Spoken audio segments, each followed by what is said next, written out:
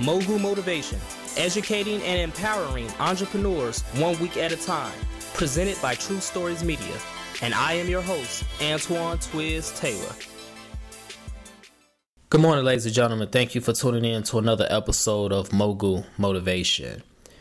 If all things come to an end, good or bad, why do we allow ourselves to be trapped in never-ending toxic situations?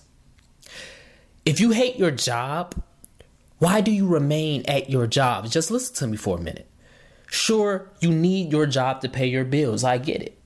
But if you truly hate it, if your job is truly bothering your mental health, if it's really an inconvenience in your life, why do you remain there for months and months and years? You have become a zombie. You're not living your full potential. You're just a zombie. You wake up, you go to a place that you hate, you leave that place, then you go to your home, do whatever you got to do, go to sleep, wake up and repeat the same cycle. You have become a zombie within a system. But instead of changing that situation, instead of breaking away from that system, you remain in that system at your 9 to 5 for 10 years. For 20 years, for 30 years, for 40 years, and then you're dead. You've expired. You're no longer here on this earth.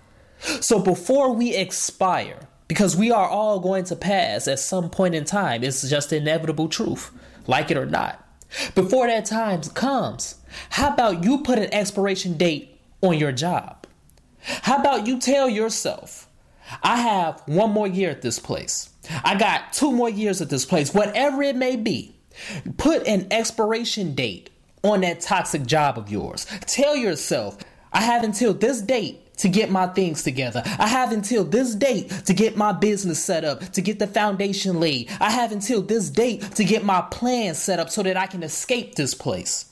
And understand, I'm not saying that a job, a 9 to 5 is bad. If your job is serving your purpose and your passion for your life, if you love your job, this does not apply to you. This applies to the people whose job is not in line with their passion or their purpose. This applies to the people whose job is a thorn in their side. And it's not just your job, it's anything that's hindering you and your dreams and stopping you from building your business. We have to start putting expiration dates on things, ladies and gentlemen. We can't continue to let people, to let jobs, to let poor circumstances and situations drag on longer than what they should drag on for. We have to expire anything and everything that's toxic and that's a hindrance to us. If you're around family and friends who do not support your dreams and do not believe in you, you need to put an expiration date on those relationships and end it. You tell them what's bothering you. You tell them what you need from them. And if they do not change it, you expire them. You keep it moving. All things come to an end. But we continue to allow ourselves to be stuck in bad situations and bad circumstances for too long. If you're lazy and you know you're lazy, put an expiration date on your laziness. If you're a procrastinator and you know you're a procrastinator, because I know I am, I'm one of the biggest procrastinators of all time, but I have to put an expiration date on my procrastination habits. Expire anything and everything that is not moving you forward in your life. Expiration dates are necessary. We have to stop be zombies in this world. We have to start living. We have to start doing. We have to start making things happen. But we can't do it as long as we continue to remain in spoiled circumstances, in dead circumstances. Put an expiration date on it. If this podcast has helped you out in any way, shape, or form, I only ask for 2 things. Number 1, please leave a 5-star review. And number 2, pass it on to a friend, somebody who you know may benefit from this as well. So let's continue to work.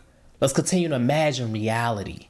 Anything and everything that is not moving you forward, put an expiration date on it. Start fresh, start anew, and we will continue to grow. Have a great day. I'll talk to you next week.